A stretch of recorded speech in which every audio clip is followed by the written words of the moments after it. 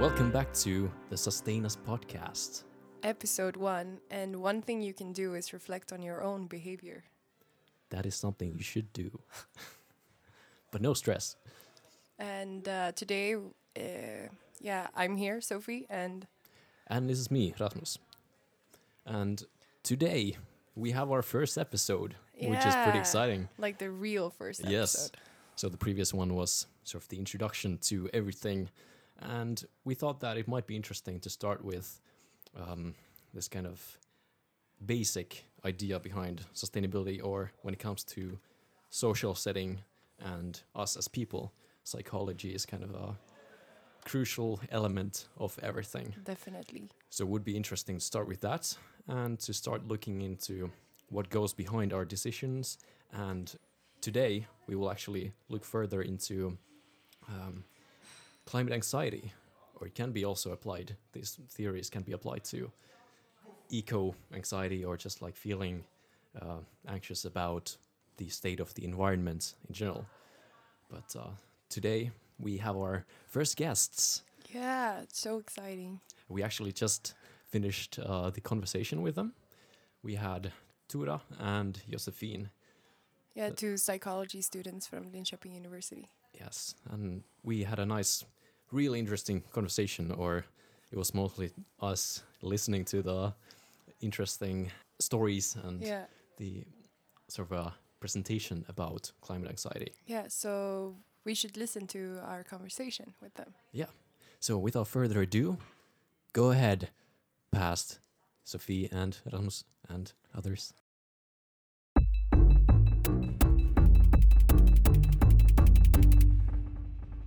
So, today we have our first guests on the podcast. Woo! So welcome Tura and Josephine. Yes. Welcome. Thank you. Exciting, it's the first episode and first guests. First of all, would you like to introduce yourself? What do you do, and why are you here? We can come to that later, but All right. yeah. Yes. I'm Josephine, and I study the psychology program at Linköping University, the 4th year. And I'm here because it's fun, but mostly because I got invited by you. Yes. I don't know. Yeah, we'll come to that. Yes. Cool. Yeah, and my name is Tora, and I am also a student at the psychology program here at Linköping University, and I'm in my 3rd year. Perfect. And so basically, the reason why I invited you guys over is that a couple of weeks ago we had the Global Weeks at the Linköping University, where there were some lunch lectures and some events based on or related to sustainability and different aspects of it. So you guys held the lunch lecture about climate anxiety, and even though it was in Swedish, I sort of managed to pick up what was relevant there and kind of hopefully understood it. And I got pretty excited. I'm really interested in psychology, so I was, that's why I invited you guys over, and I'm glad that you accepted. Good to have you here. Yeah. Yeah, we're happy to be here. Yes. Would you like to go into climate anxiety and your past experiences with it? So if you've been looking into climate anxiety before, and how did you get into it? Yeah, why did you become interested in the subject? Yeah. I have been interested in climate psychology for a while, and maybe a year ago or more, I was thinking about doing a part of my career in climate psychology. When I got the lecture invitation, I was happy because it made me it gave me an opportunity to read more about climate anxiety and the research behind it, and so I feel more competent and know more about it now, which I'm happy for. We should also say that we're from the student organization Psykologisation, which is what we represented when we gave the lecture. and it's basically a group that works with spreading psychological information by giving lectures and Workshops, stuff like that. exactly. And Yeah. now you're here. As And well. now we're here as well. Yes, and Yeah. maybe podcasts. Yeah. From now on. Perhaps. Yes. Perhaps. Yeah, and I have been interested in climate, like for myself personally, for a few years. And then this semester I got into it more because I'm helping out with a research project on climate adaptation in buildings and stuff. So when I got the request for the lecture, I was just getting into the psychology of climate change. So it was, it fitted me perfectly to do a lecture on it. And yeah, since then it's been consuming my life basically. Yeah. And you see that you might be working with this kind of topics in the future? Yeah, definitely. It's once you've seen the potential in what psychology can do for climate change, it's been clear to me that this is what I want to do and what motivates me to keep going and feel like I mean this climate thing. It's possible to do something with it. You know, we're not doomed. Yes. We have potential. So definitely, it's it's the most interesting thing I have come across in my soon to be 3 years on the psychology program. Yeah, for sure. Yeah. And yeah, one could say that, like from my perspective, I think that psychology is sort of behind everything in the way we behave and the decisions that we make. Yeah. So it's very like a essential part of the whole our being and the Definitely. society.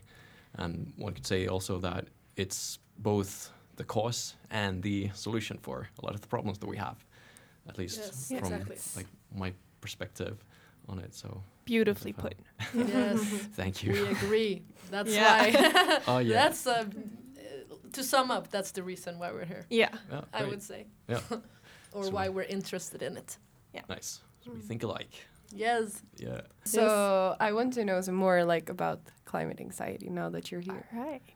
Yeah. You Please tell start. us more. Yeah. I start. Okay, let's Yes. talk about anxiety.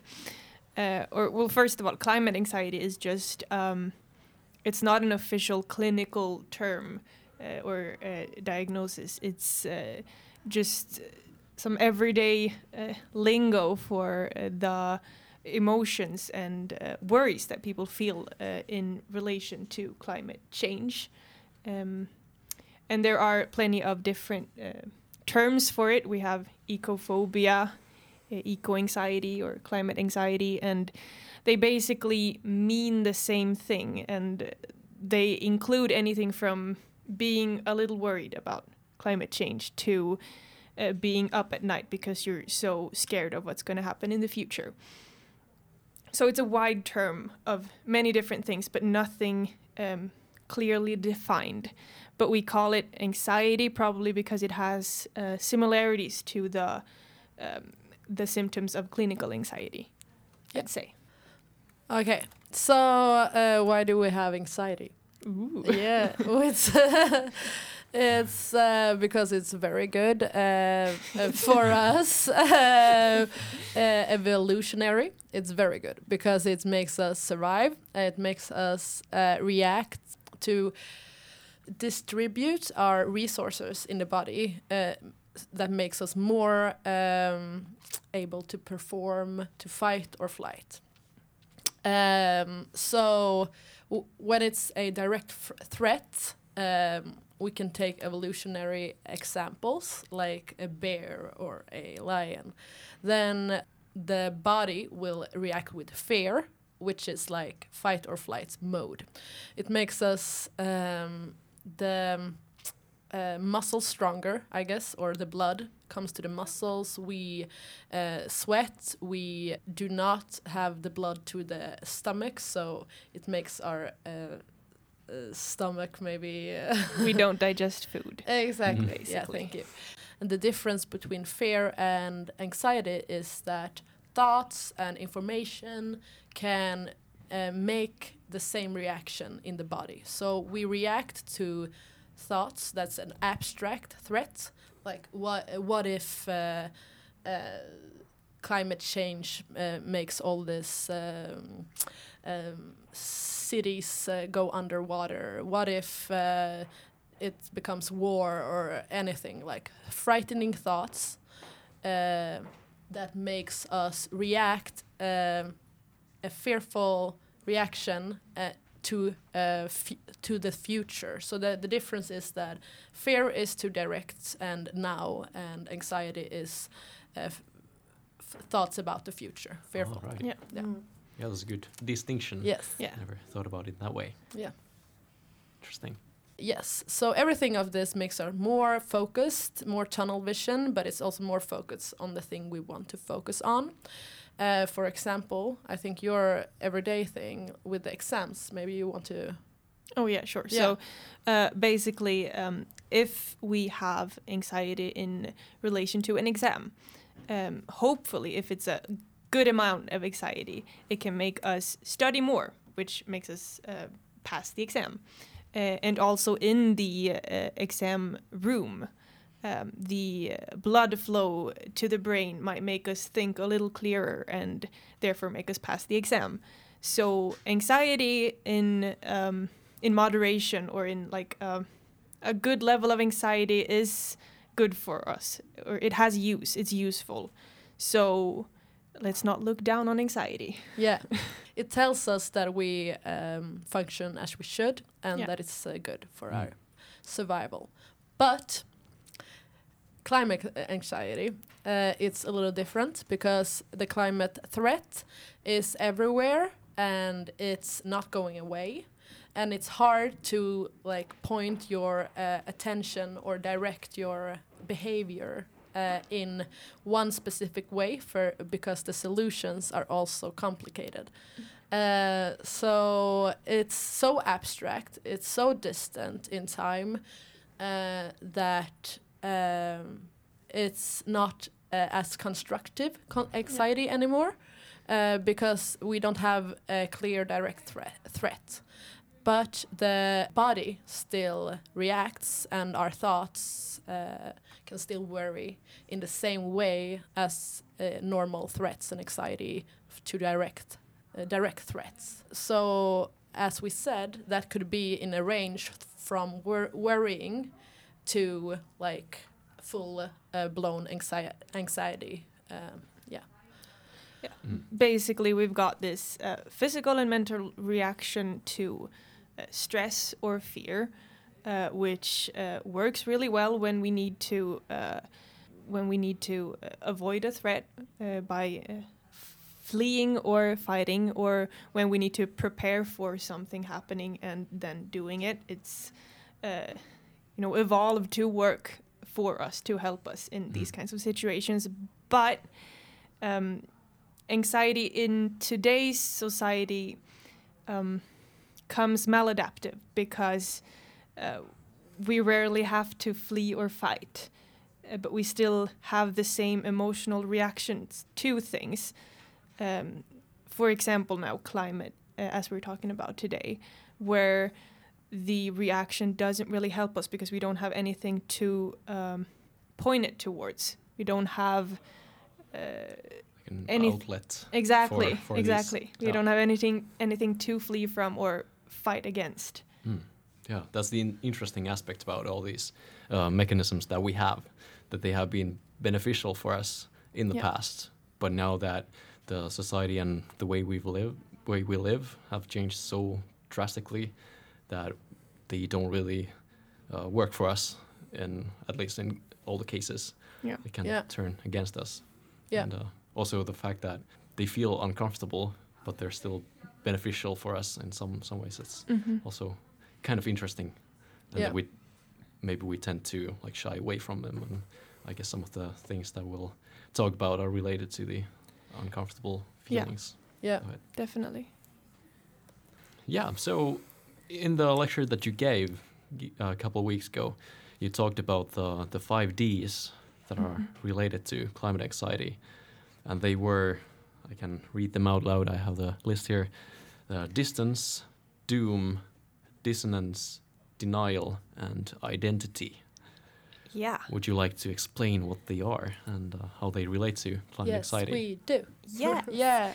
All right. So they Please. are from a book called What We Think About When We Try Not to Think About Global Warming, which is written by Per Espen Stoknes, who is a Norwegian psychologist and a economist who... Politician as well. as well. Yes. Yeah. Who wanted to make facts and research about climate psychology and climate communication and psychology in general accessible to everyone, because information published in peer-reviewed journals are not really easy to access for just anyone. You have to know what you're looking for and know the lingo.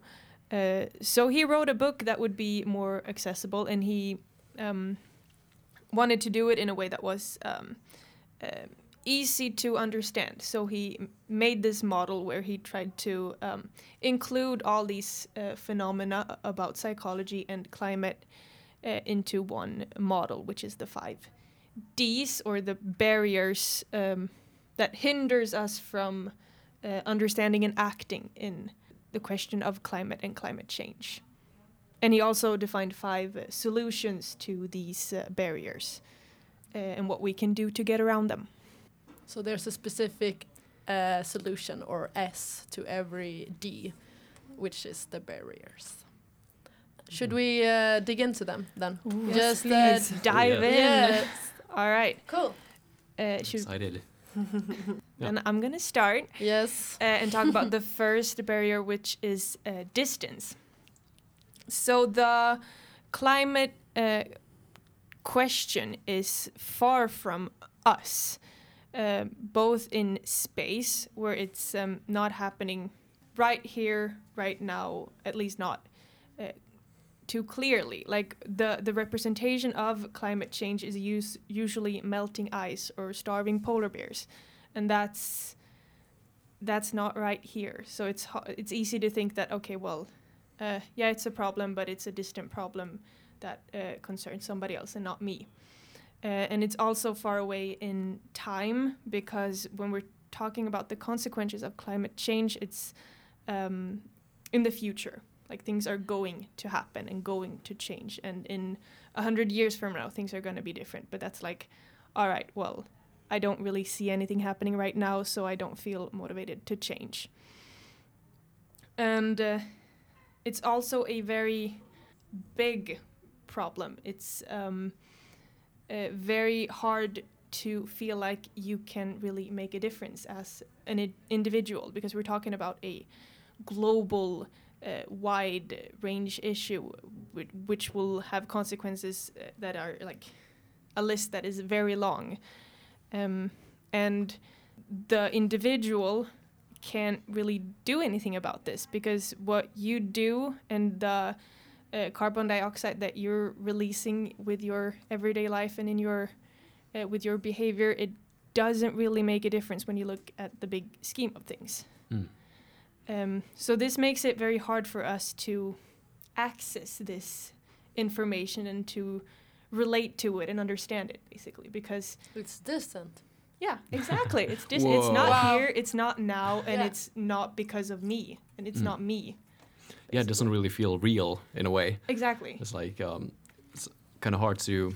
You might sort of think that it's real, or you know that, okay, it might be happening somewhere else to Yeah. someone else, but even then it doesn't feel real, because you're not there. You're not experiencing these consequences Yeah. of, or the changes. Exactly. So that's that really, makes our mind not prioritizing the threat as much as other everyday problems.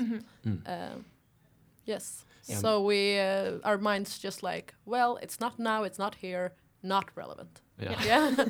that's it. And also when it comes to anxiety, we still can get like this reaction of anxiety to this problem, because we still get feeded information about this, like on the news and on social media and in conversation, in daily conversations, because this is like becoming a big topic. But as Josephine was talking about before, we don't really have anywhere to put this anxiety, like anything to use it towards, basically. So like our system gets triggered, but we don't really know what to do with it. Like we have this anxiety, but we have nowhere to put it or nothing to do, because the individual behavior isn't gonna solve the climate crisis. What I do isn't gonna make a difference. Yeah, that's one of the problematic like heuristics, I guess. Like you feel that you're just one of these like tiny pieces somewhere in the whole system, that like you have no real impact. Exactly. But then on the other hand, that's basically all of the impacts together are that form the big impact. So it's just this kind of a illusion that it doesn't matter what you do. And, it's kind of problematic in that sense. Definitely. Yes. So All maybe, are there any solutions or anything that we can do about this distance issue? Yes, because it is within our power to make this a problem that is here and now for us. And this is by targeting social norms. And norms are basically like normal, usual behaviors and ways that we do things in the groups or communities that we are in. And by bringing this issue into our norms, we can make it a close, not distant problem. So we are very affected by the groups that we belong to, or the people that we are surrounded by. For example, one thing that Stocknes takes up in his book is that if you want to affect your hotel guests to reuse their towels, the absolute best thing to do is put out a note that says that 75% of the people staying in this room has reused their towels. This is better than just putting out information that, well, if you do this, then you're going to save this and this much carbon dioxide, and it's going to be good for the climate, because that's abstract. But then reading that other people do this as well, you're like, then I should do this too, because other people conformity. do it. Exactly. Yeah. We're like, my group is doing this, so I'm going to do this as well, because we look a lot to the people that we identify with, or the people that we are in a group with, to see what we're supposed to do in different situations. We learn from each other, and we're affected by one another. So what this means in the climate question is that, well, first of all, if you want to be influenced by other people, then look for groups that has the climate question in focus.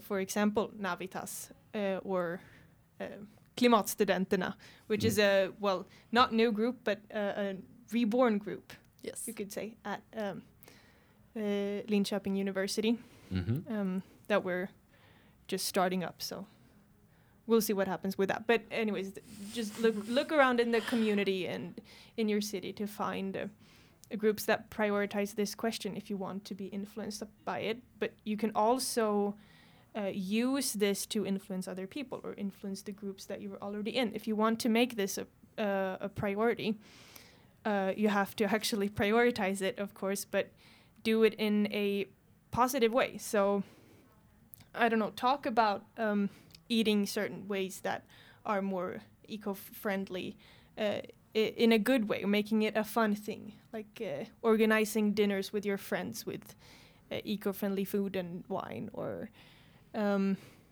talking about it in a fun way, like going by train, like traveling by train as a fun event that you do with your friends, and just forming the norms in this way, like not making it we have to do this to save the climate, and this is so hard, but making it like a good fun thing that becomes like a part of your everyday life, and that you affect other people to do as well. Oh, Yeah. So if it becomes habits in the group, it's also easier to see your impact because if you're a group, it's easier to see the group's impact on the big question. That's also a very good thing about this group thing. It makes it more less distant to you, the results or the impact that you're actually able to do as a group. So Yeah, that's actually one of the interesting things that I've been looking into lately. Is like the impact of culture, which is very related to all these like social positions and everything. Yeah.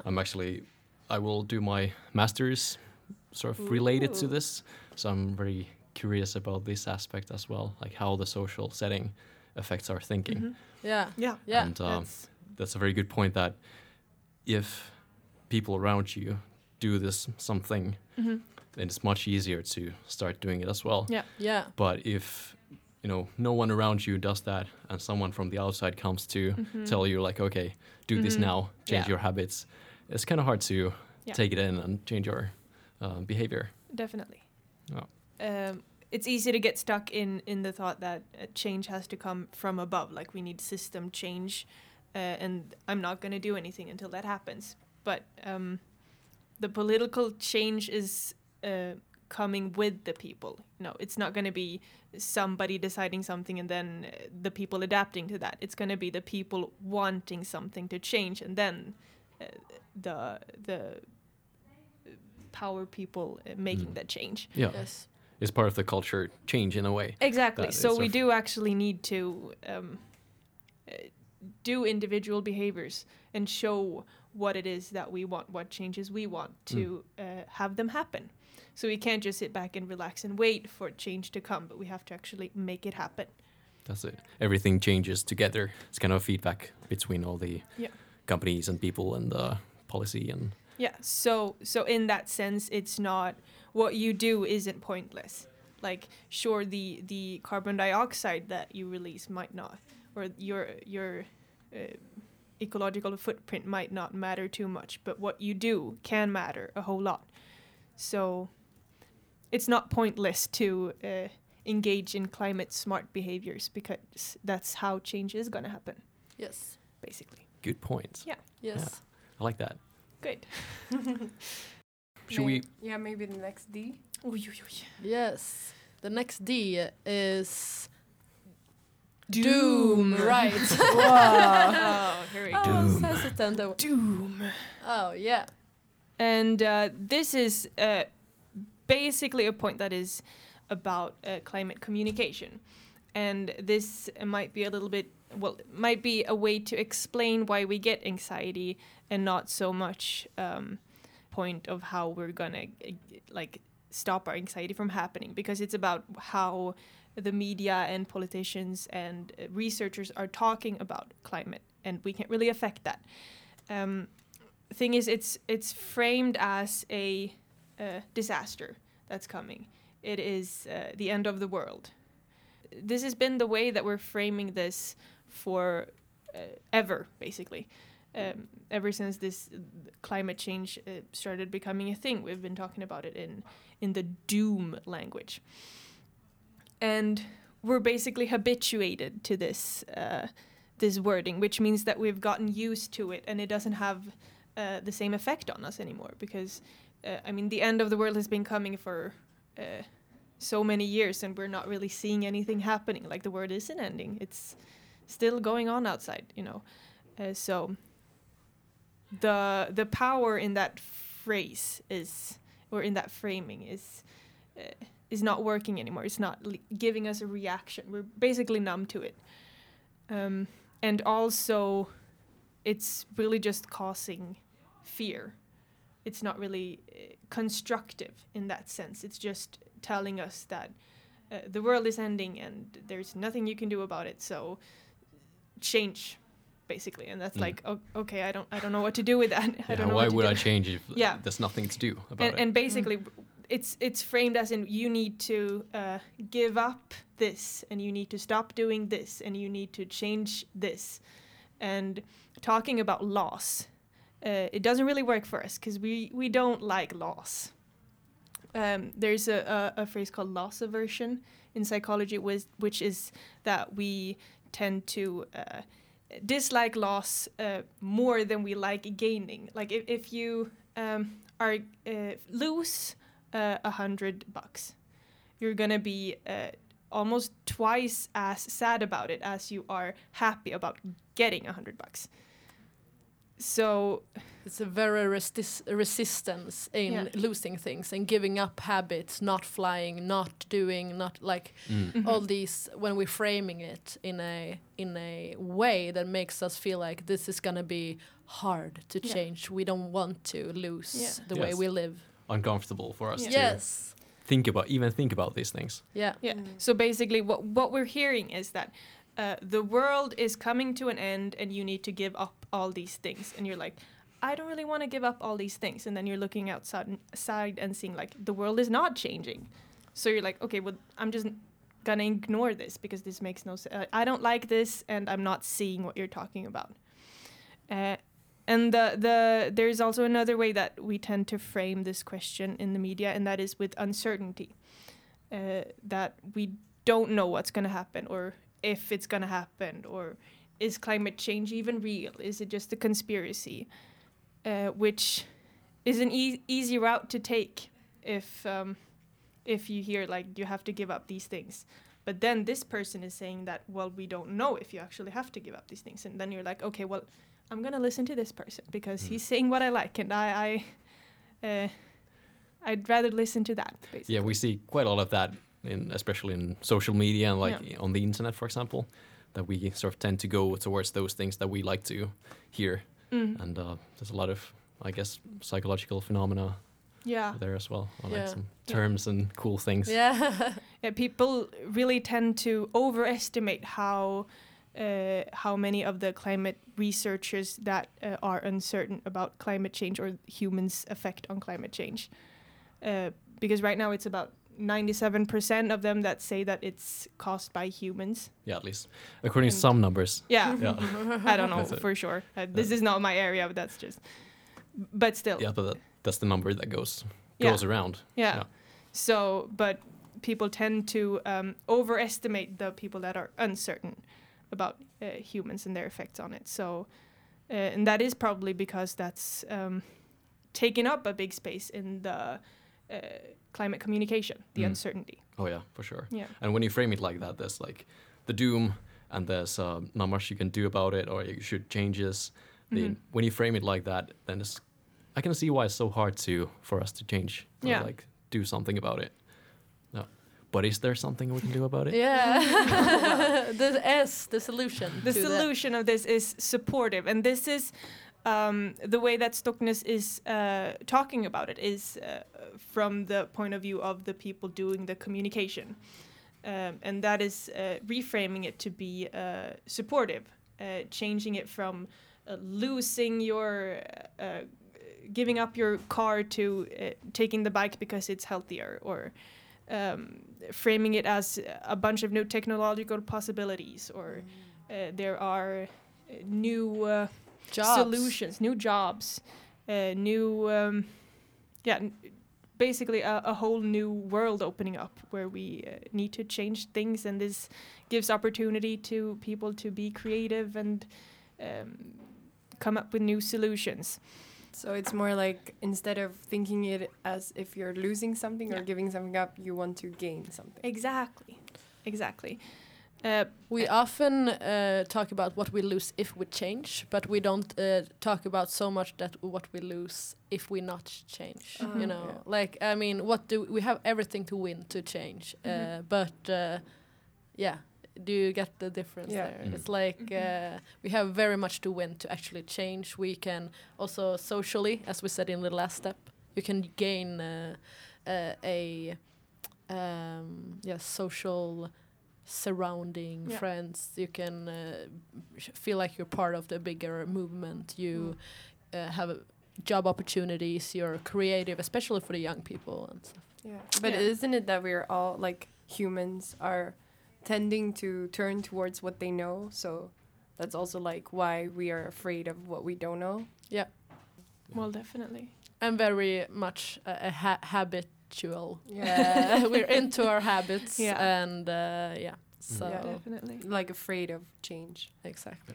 And it could be said that it also comes down to the culture, creating the culture of this supportive ideas and Yeah. just the things that we value as people. If Yeah. we change that to sort of align with everything that we need to do in order to change something or like react to climate change and Yeah. what we need to do, I guess that's part of the solution. Yeah, and this is a hard thing to do as well. I mean, this is not something that we just wake up and change the way we speak Yeah. about something. And when it comes to climate anxiety, of course, we can't really control what the media is telling us or what we see on social media. We can, of course, choose what we follow and what sites we go to for information. But still, like what other people are saying, we can't really control. We can, however, control what we think and how we choose to think about things. And that's at least what I think is valuable from this in terms of climate anxiety, is that instead of thinking about all these things that you have to give up, you can try to reframe it to make it something positive, and in that way also feeling like you're in control of the situation, so that you can by acting or doing more climate-friendly things, like the way you eat or the way you travel, you can get the sense that you're in control of the problem and that you're actually doing something and being active in the question of climate change, which in turn can maybe reduce your anxiety about this.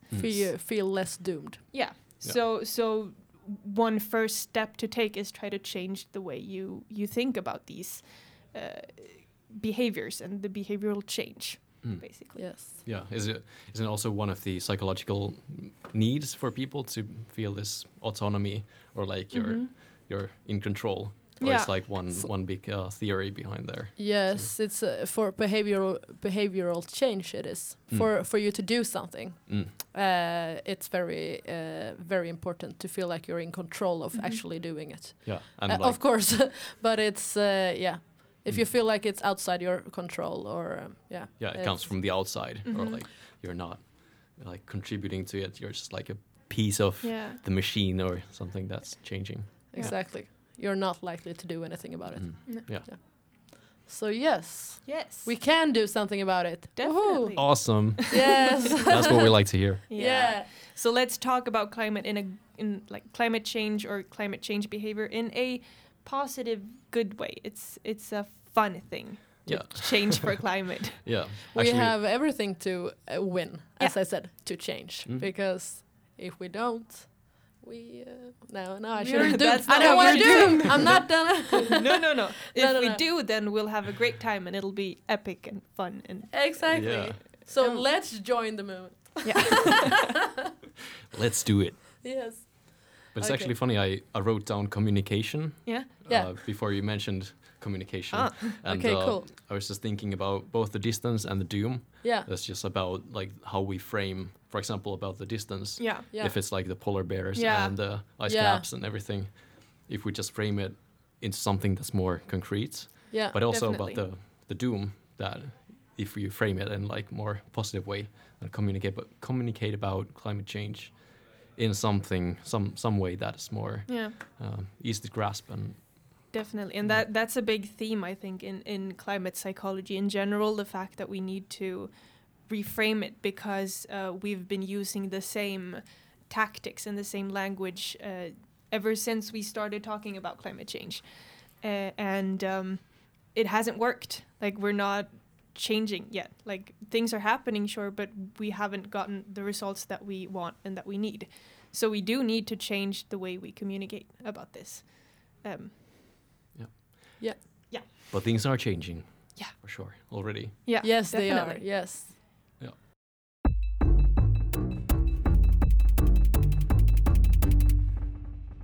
So, should we go to the next one? Yes. The next D, the third one. Third one is dissonance. I And now like we're this one. Yeah. now we're talking about cognitive dissonance, which is a psychological phenomena about an unpleasant feeling that we get when our thoughts or attitudes or behaviors are contradictioning each other. So basically, for example, if what you do doesn't go along with what you think about something, say that you think that you need to reduce your carbon dioxide emissions, but then you buy an airplane ticket. This is a contradiction, basically. And this creates an unpleasant feeling inside of us because we don't like to be, we don't like contradictions. We don't like to be inconsistent with what we do and how we think. So what happens here is that our brain is pretty good at dealing with this unpleasantness by itself. It's like automatically trying to look for a way to solve this issue. And it is easier to change what you're thinking than what you're doing. If you've already bought a plane ticket, then that's already done and you can't really change that. But what you can do is change your attitude or change the way you think about this. So, for example, by thinking that, okay, but what I do isn't going to make a huge difference, and the real problem is the big corporations that are letting out tons and tons and tons of carbon dioxide. It's not me. What I do isn't going to matter. Or you might think that, well, the climate issue, it's not as big as people are saying. They're overreacting. Or I buy ecological food, then I'm worth this. Exactly. It's very much like because I'm worth it. yeah, Like Yeah. yeah, The basically, I've been- rebound. effect yeah, of, like, exactly. yeah. definitely. Like yeah, I have a what's that? I don't buy plastic bags Yeah. anymore. That- So I'm That's actually I deserve this. yes. that's we call that the negative spillover effect, which is like if we do something like really good for the climate, like not buying plastic bags or buying eco food, then we might treat ourselves with a plane ticket Yeah. because we've deserved it. Yeah, it's like when you go for a run and you feel like, okay, I deserve like a treat now. Exactly. So it's like balances out. Yeah, and then it's like in this case, it's like what the carbon dioxide emissions of a plane is like not even comparable to not buying plastic bags. Like Yeah, and like it's- certain time spans, yeah. it's like totally another exactly. thing. When you do the math, it's like those plastics bag were they were a waste basically because you still bought the ticket. Yeah, so cognitive dissonance, that's where we were. Yeah, exactly. Yeah. So we justify everything Yeah. we do by thinking like, oh, it's okay, and explaining Yeah. explaining our behaviors in a positive framing. and Yeah. stuff. We're changing the way we're thinking. We're finding explanations why we were acted the way we did in spite of our attitudes or Yeah. feelings about something. Yeah. Our minds are so weird when you think about it. Yeah. Like, Yeah. Or are they smart? Because like we don't want to feel bad, yeah. Yeah. and our minds just fix this for us. They're Yeah, like, but okay, it's like a survival instinct, Yeah. I think. Yeah. Because if you always feel like a dissonance within you, you would Yeah. not feel good Exactly. at all, not being able to do anything. Yeah. exactly. And this is very automatic. We don't even think of that we justify things. We think it's just how things are. Yeah. Yeah, but You it's know. like how you reason in your head. Or Exactly. Yeah. Exactly. And we like to think of ourselves as something that we're totally in control, Yeah, and we definitely. decide our like the Yeah. way we feel about things, and but it's very much the opposite, basically. Yeah, but I Well, can, like I can feelings. definitely recognize myself in Mhm. what you're saying now, and I can also like hear myself reasoning like if I do something bad, it's like no, but it's not that Yeah. bad. I Yeah. can, Exactly. but I also do Mhm. like Yeah. trying to save myself. Yeah. Definitely, it's a common thing. I think a lot of people recognize themselves in this, and it creates a lot of opportunity for feeling bad or possibly getting anxiety from this because our lives and our societies are built up by not too climate friendly structures. Like a lot of things that we do and that are like our automatics, like buying a plastic bag because that's what you do, or heating your house a certain way, or using the car. Like we've built a community with these behaviors necessary. And the choices are hard to make. You have to make an effort to choose to do it differently. So the easy automatic thing to do creates dissonance if we want to be climate friendly and climate smart. So we have a lot of opportunity to experience this dissonance, which can possibly lead to anxiety. Yes, for sure. Yeah. So until things become easier to do and something that's more normal, then we're kind of stuck in this position where we might have to like struggle with our own minds. Yeah, That's very good that you say that, because if we then that comes to the solution. So what's the solution to this problem then? Yeah, very good bridge there. Yeah. You're getting the connection. Yes. Yes. Yeah, the solution, at least what we can do, what we are in control of, is to make climate-friendly behavior easy for us to do. I find the plastic bag example an easy one to understand, so I'm going to use that. It's that if we want to stop using plastic bags, there is this saying that we need 3 things to make a behavior happen. It is the motivation to do it, the possibility to do it, and then a trigger that reminds us to do it. So if we want to stop using plastic bags, we have the motivation already. That's great. Step 1. Then we need the possibility. So what we need to do is to have something other than a plastic bag to use. Basically some, I don't know. Maybe you already have a bag of fabric that some company gave you at some... or just use a backpack or sport bag or whatever. Yep.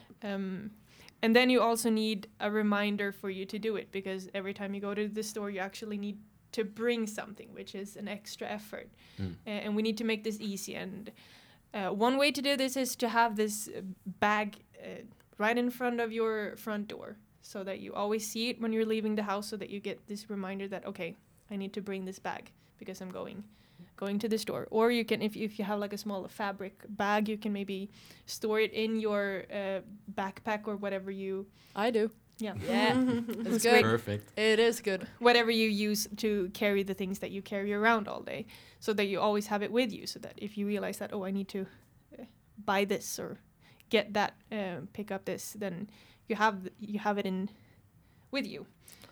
Or if possibly you have a set day in the week where you do your grocery shopping, then you can set a reminder on your phone that rings and tells you that don't forget the bags. Yeah, isn't it also that if you habitualize yourself in the certain behavior, then it also becomes easier. And exactly. Later on, it's going to be, you don't have to invest so much effort. Exactly.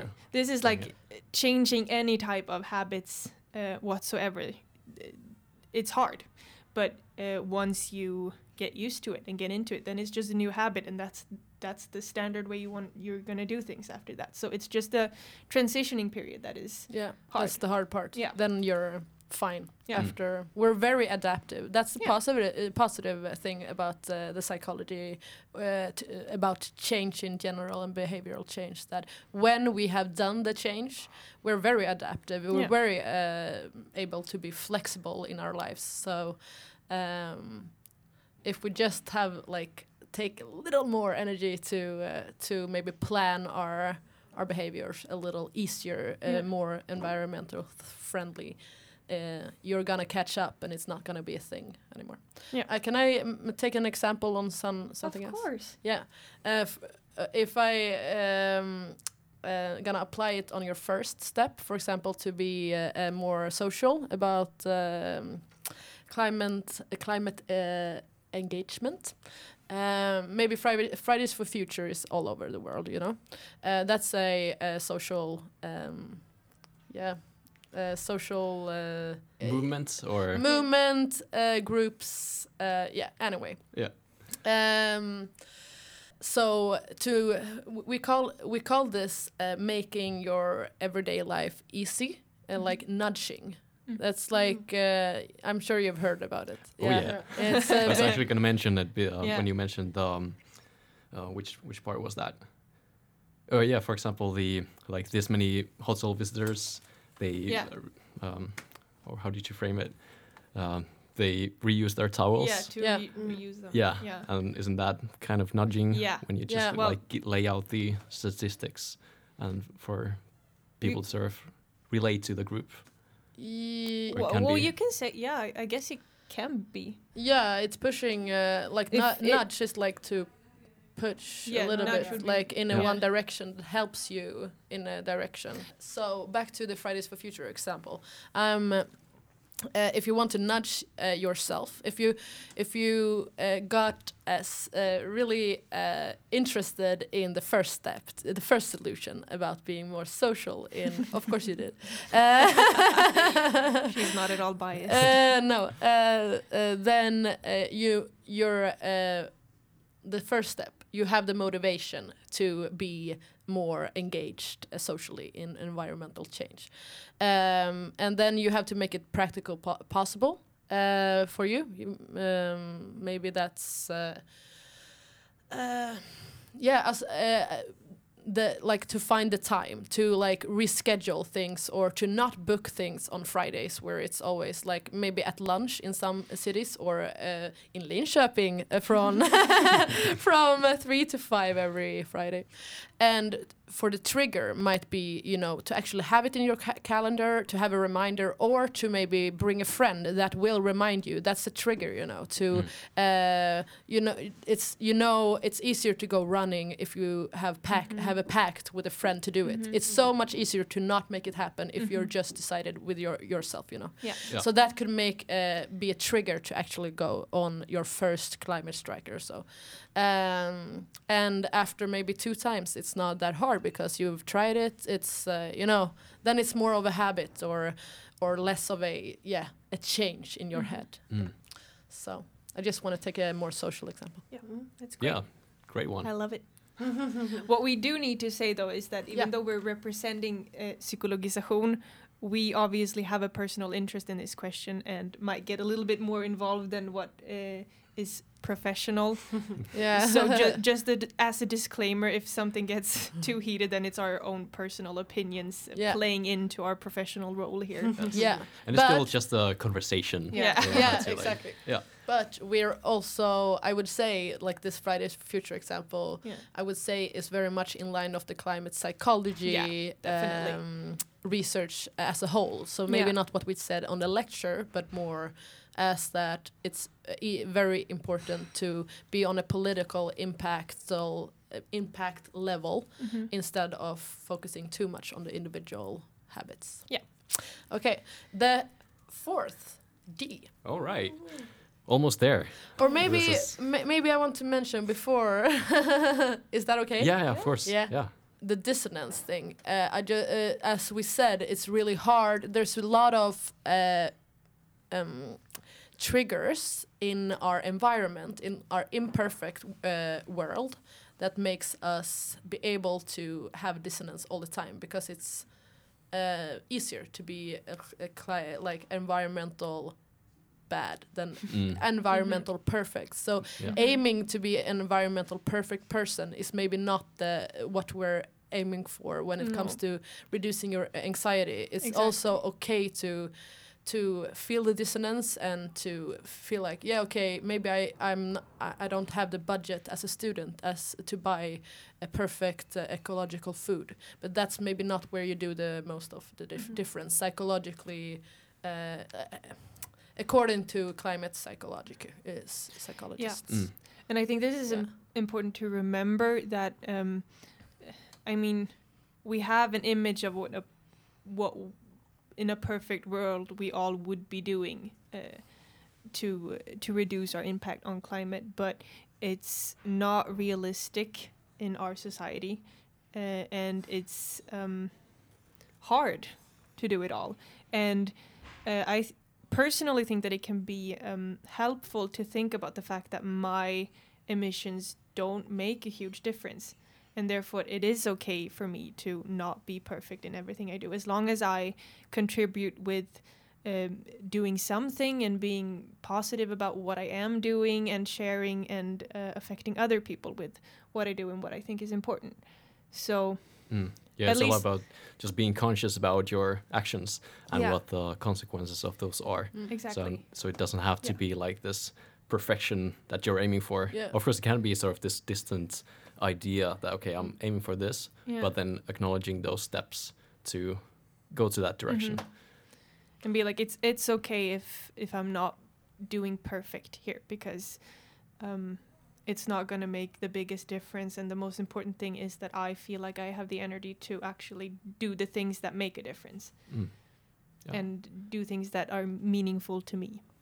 And I guess also acknowledging the dissonance, or like Yeah. when you know Definitely. what is going on, it's easier to sort Yes. of maneuver around it. Yes, That's a great point. a way of regulate. Can you say that your anxiety? Yeah. If you can frame why you feel a way, like I'm doing this, but I know it's wrong, or I feel like I'm not able to do differently. Just knowing why you feel the uncomfortable or the anxiety makes the anxiety more. You can handle it. Yeah. Just being aware of what dissonance is and why you're experiencing it can help you not feel so bad about it, because you can be like, okay, this is a normal thing, and it's okay. Nobody's perfect. It's fine.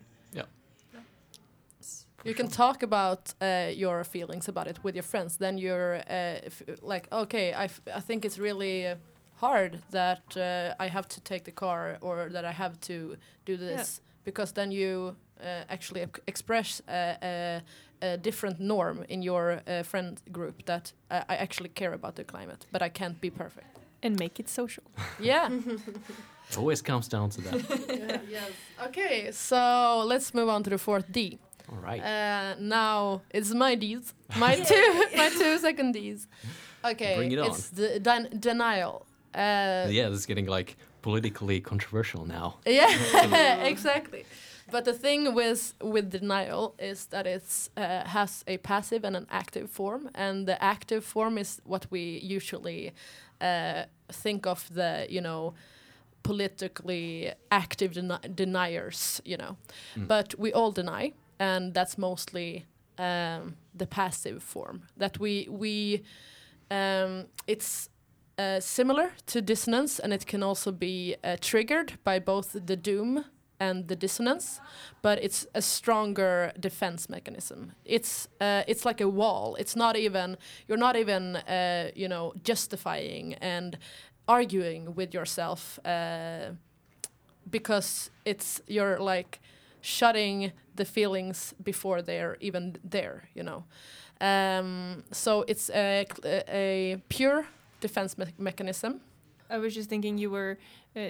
It's a bit connected to what we were talking about with the whole distance point, where we said that it's a big issue far away from us. Like we have, it's easy for us to just say that, okay, I'm just not gonna tackle this, because it's not up to me. Like I can't make a difference, so I'm just gonna whatever. And it's also connected to the doom framing of the framing it as a loss, and I don't want to lose, and then there's this uncertainty, so I'm going to choose to just deny climate change, because that means I don't have to lose anything, and I'm still listening to the research, because there is still research that is unsure, and I'm just listening to that. I'm choosing that as my my source of information right now. I'm just denying the rest. Yeah, it's kind of hard to take the whole big picture into account anyways. So I guess we have this confirmation bias that we're like aiming towards the stuff that we know and what is familiar, and then deny the rest of the big picture. Yeah, and the thing with this is that it's actually an effective way of reducing anxiety. Like if we just choose not to believe it, then why would we worry? It's not about like knowledge or intelligence. It's about that we know something, but we act like as if we didn't know. So we're doing the business as usual thing, but we know, but so it's like a double life. And so that's a good like metaphor, I think. And also that the smart thing is that we also deny that we deny. I think that's so funny because it's so smart, because we don't think that no, I'm not denying this, you know? Yeah. Because you're denying that you're denying. We all deny it in some what way, and it's really good to regulate anxiety. And if you have too much anxiety, it's really good to know your what do you call the Instagram and the Facebook social media, but flöden. The feeds. The feeds, right? Thank you. Yeah, the feeds. The flows. The feeds. It's maybe if you're too high on this anxiety level, it's maybe not. You can regulate your feeds, so you maybe not have it all the time in every feed you have, you know. But most of us deny maybe a little too much. Yes. So the solution then. Yes, please. Woohoo! We need solutions. Is to measure what you actually do. This is easier to do on a group level, but you can do it as an individual as well. But if you're when you're working later, now it's mostly students listening at it.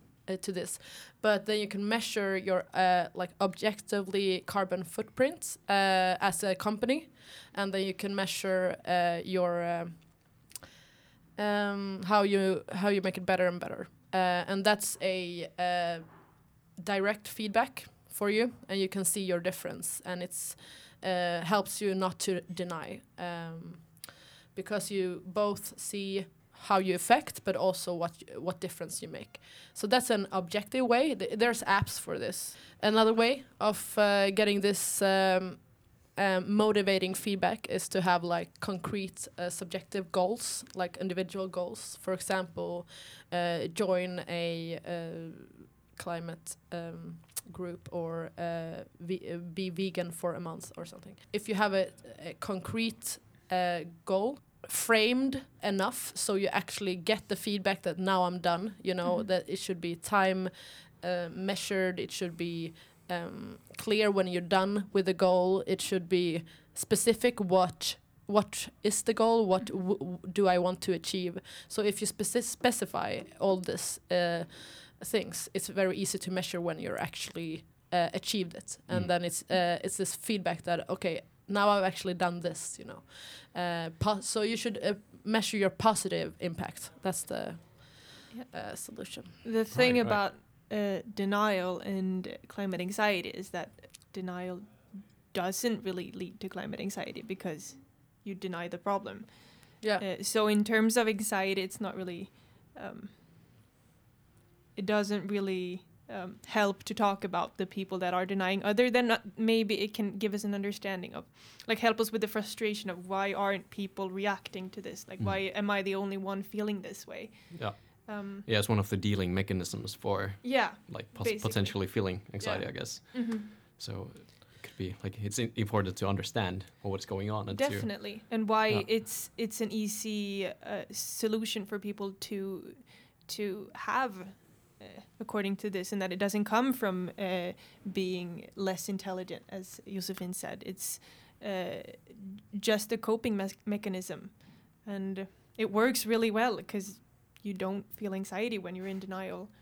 But of course, it's not something that we recommend as a solution to climate anxiety, because the outcomes are potentially negative if you deny certain. But also that then you maybe don't deny as much if you're have climate anxiety. Yeah.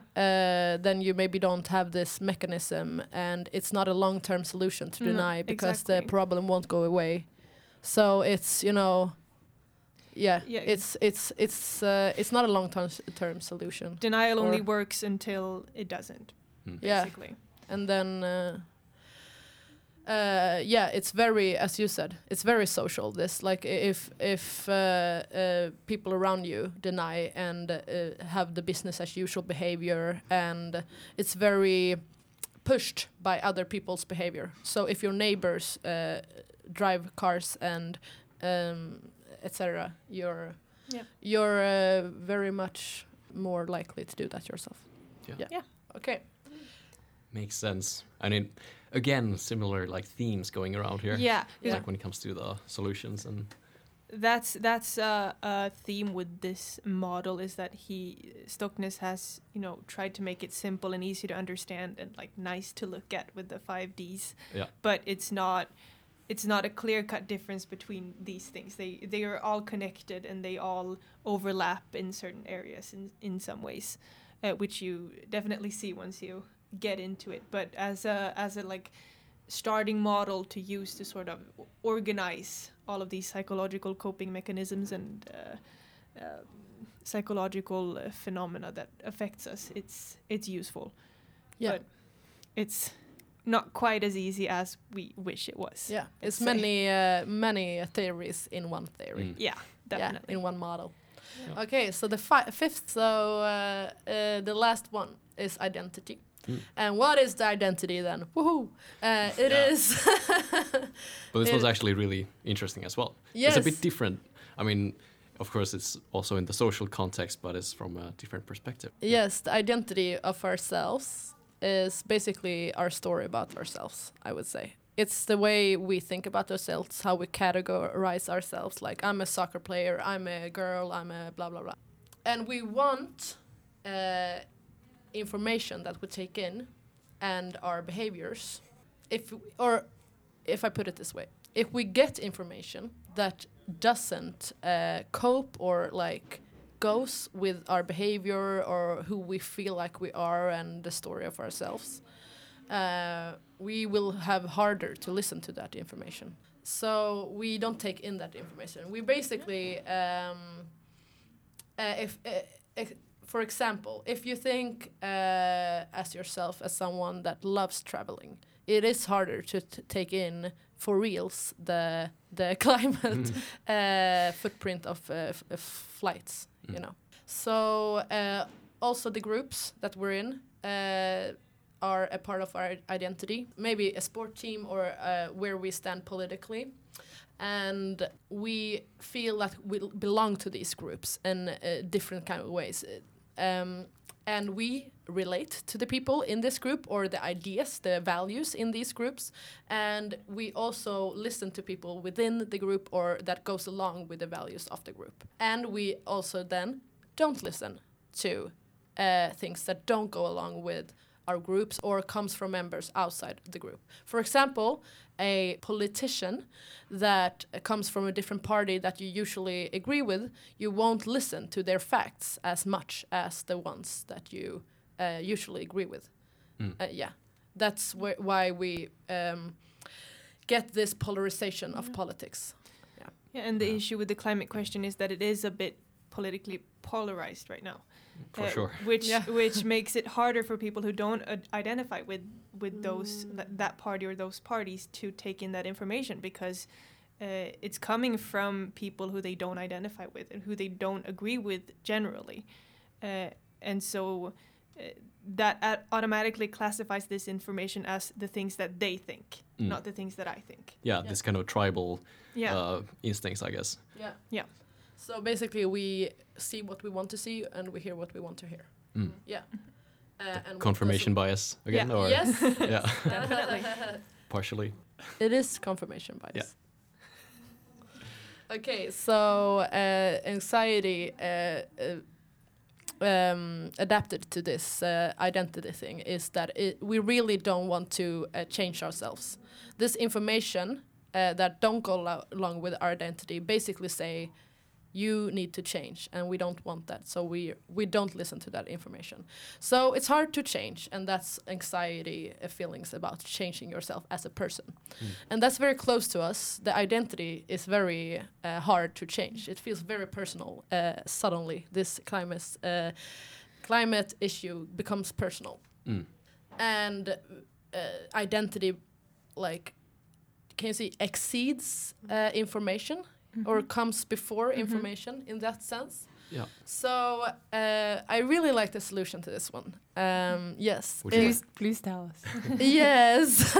I this is like the most, for me, at least the most pepping or solution. Nice. So our brain loves stories, and stories like positive framed stories about actual change is the solution to this one. For example, people or persons who have done a change, or projects or cities or countries who has laws.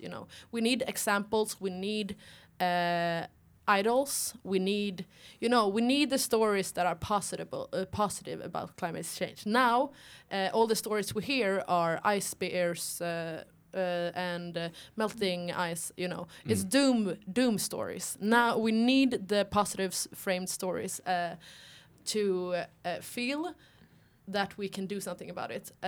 It makes it more clear that it's within our control, because if you see that this friend does something good, or this city like Copenhagen has a lot of bikes and the whole infrastructure are built around bikes, when we have that example, it is easier to imagine that if they can, we can, or I can. Yeah, so it's more within our control, and it also makes us see what and how to change, what need to change. Yeah, there's an example what needs to change, and how did they do it, So I'm just like, go with all the stories, like just surround yourself with stories and good examples, because that's really necessary to actually be able to do like this cliche, I need to focus on the hope and stuff, when it's actually, it's easy to get stuck in the bad and the darkness of the issue.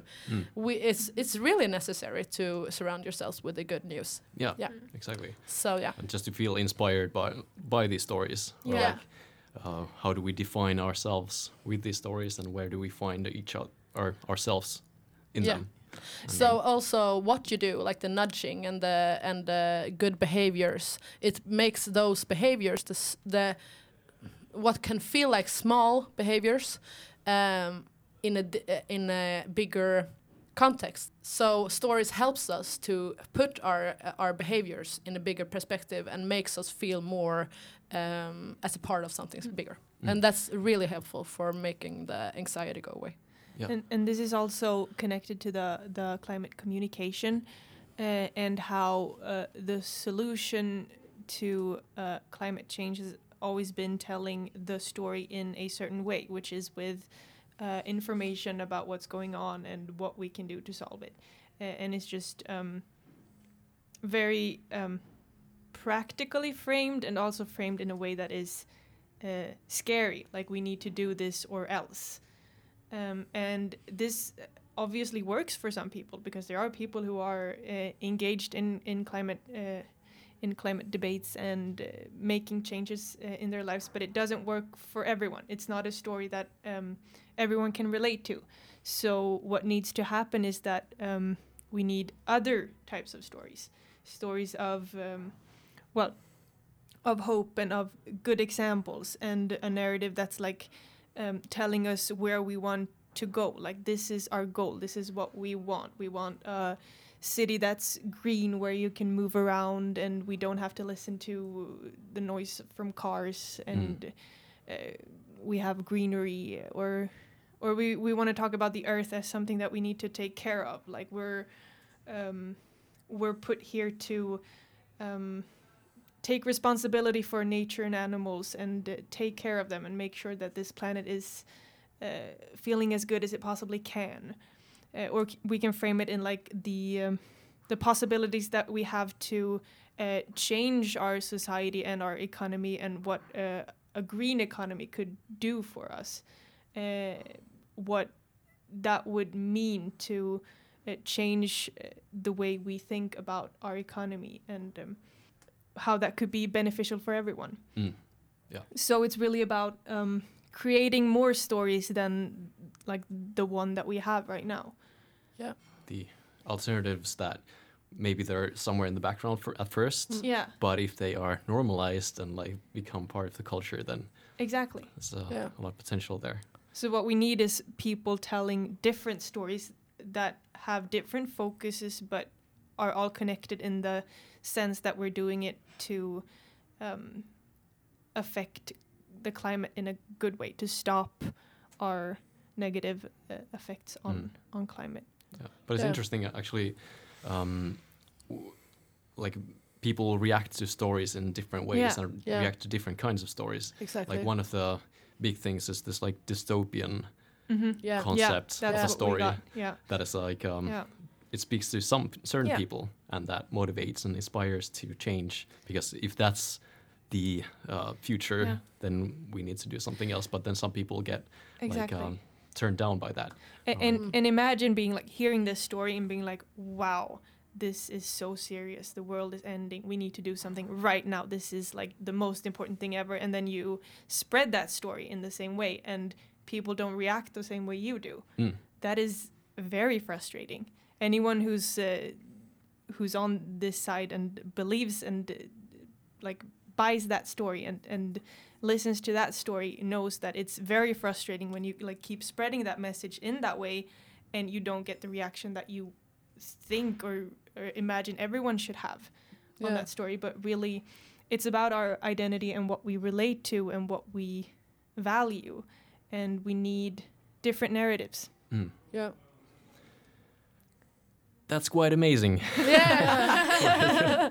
Well, Yay. thank you. There's been Yeah. a lot of cool information and Yeah. like the whole package. Yeah. We credit it a lot to Stockness. Yeah. Yes. But it's Definitely. so interesting. Yeah, Like I think I could talk, like hear you talking about Yeah. this for so much longer. Thank you. exactly. We've been just mostly listening in the background, Yeah. but Yeah. like this Yeah, is it's has just been- just because I'm learning so much and like, yeah, thinking that like this is how I'm experiencing things, but I've Yeah. never like thought of it this way. Yes.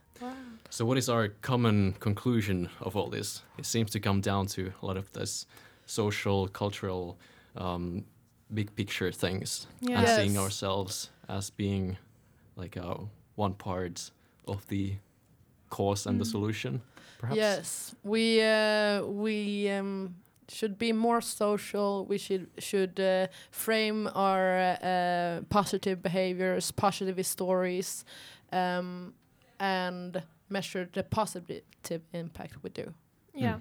And also, hopefully, what I hope people take away from this is that with an understanding of our psychology, we can maybe have a little bit more control over what we think and what we do.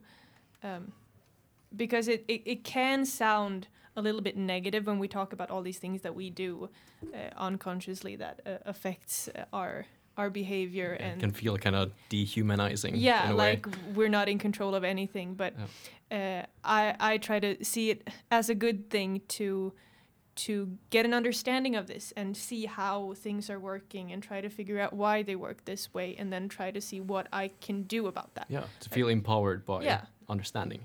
Like the information is giving us the power to actually do something about it and Yes. maybe change. Yes. Maybe. Maybe. We will. Yes, we will. can. We can do it. Yes. Yeah. I have a dream. I hope so. Yes. Just throwing it in. Yes. Yes. Yeah. Hmm. All right. Maybe we should. Yeah, perhaps we wrap it up for this Yeah. time.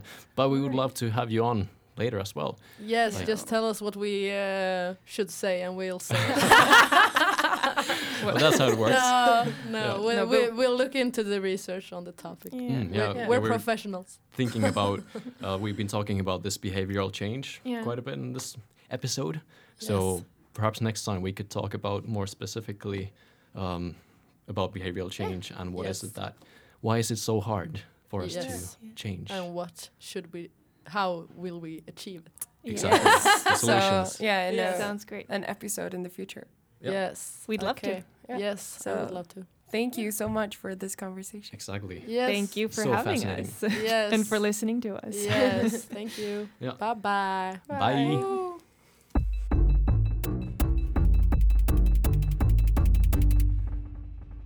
So, as said, that was quite fascinating.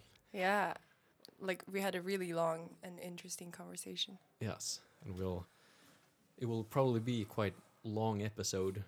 You will know by this time, but it was all in all so cool that Yeah. interesting and like learning a lot of new things. Even though I was to the lecture Yeah. before.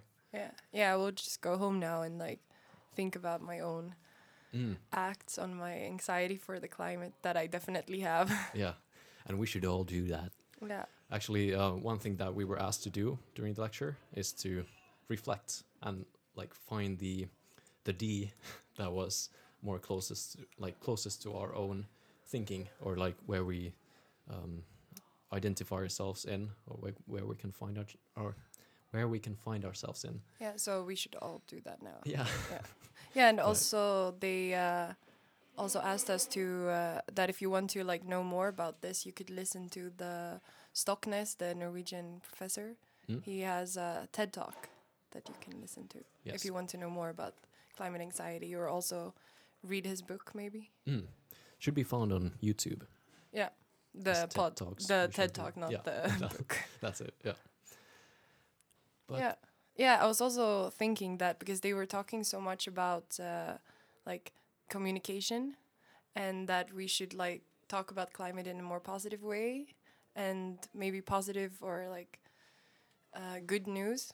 So I actually asked Karin in our team to find some positive news. So I'm gonna tell you positive news. oh, hit me. Yeah. So Erasmus, did you ever play with Lego when you were younger? Yeah, actually, it's like the toy that is the closest to my heart. Yeah. I spent so many hours with Legos in my childhood. Yeah, me too. Yeah. Well, as Scandinavians or like Yeah. northern. I wouldn't be the same Oh, person no. without Legos. No. No sponsor. No.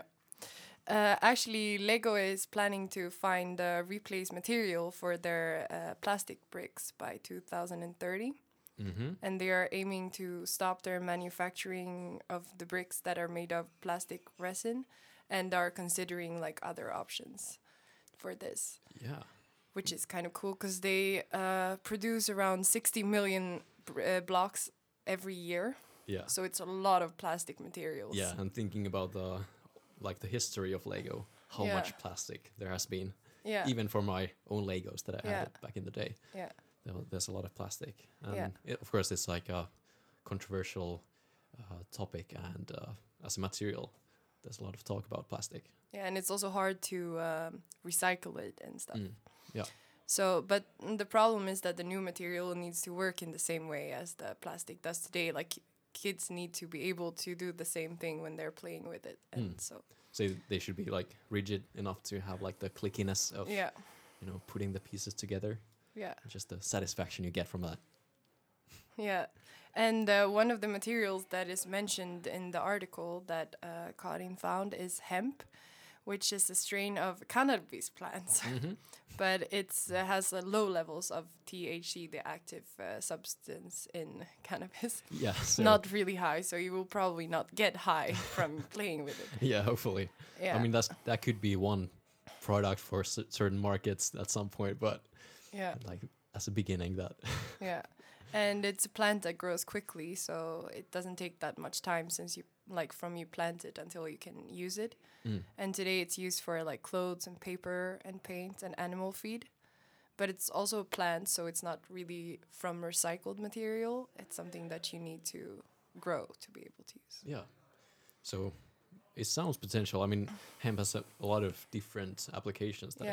it's being used right now. So if the commodity chains are figured out and there's a sustainable solution to produce the hemp in order to provide or satisfy the need of the Lego market, then that's a good way to approach it. Yeah. I mean, of course, plastic as itself is controversial, but I would say that Legos aren't the worst thing that we're using the plastic in. No, Of course, there's but it's a start. yeah, Like someone needs to start finding like a good solution for the plastic. And why not start here? yeah, definitely. And Legos are, I guess, they basically rely on just plastic as their income, or like they're producing plastic Yeah. things. So it's good to start where a lot of like a big impact can be made. Yeah, so it's going to be interesting to see their research and their development until 2030 to see Yeah. if they find any good replacement material. We will keep our eyes and ears open. Yeah. for the future progress. And we are also thinking that maybe this positive news can be a like continuing part of our podcast. Yes, it can get kind of doom and gloom when we talk about sustainability, and usually it's about a lot about those issues or challenges that that we are facing. So, yeah, it would be nice to have this positive Yeah. approach or positive perspectives as well. Yeah, but because sometimes you need something like uplifting to be able to continue the struggle or like trying to find the Keep the solution. struggle. Yeah. Yeah, I mean, there's so much good stuff happening, and we often get overwhelmed by this negative, and it's fed to us through media, and we tend to respond to that the strongest. So that's why we'd like to also talk about the positive stuff. Yeah. Yeah, so that was it for today, I guess. Yeah, it was a good day. Yeah, and Definitely. we haven't really decided on a subject for our next episode. But So that will be in the future. yes, but hopefully you will hear from us soon. Yeah, definitely. Yes. So thank you, Sophie, Thank for you, today, Rasmus. and we'll get back to it later. Yes, see you another time. Yes, here soon.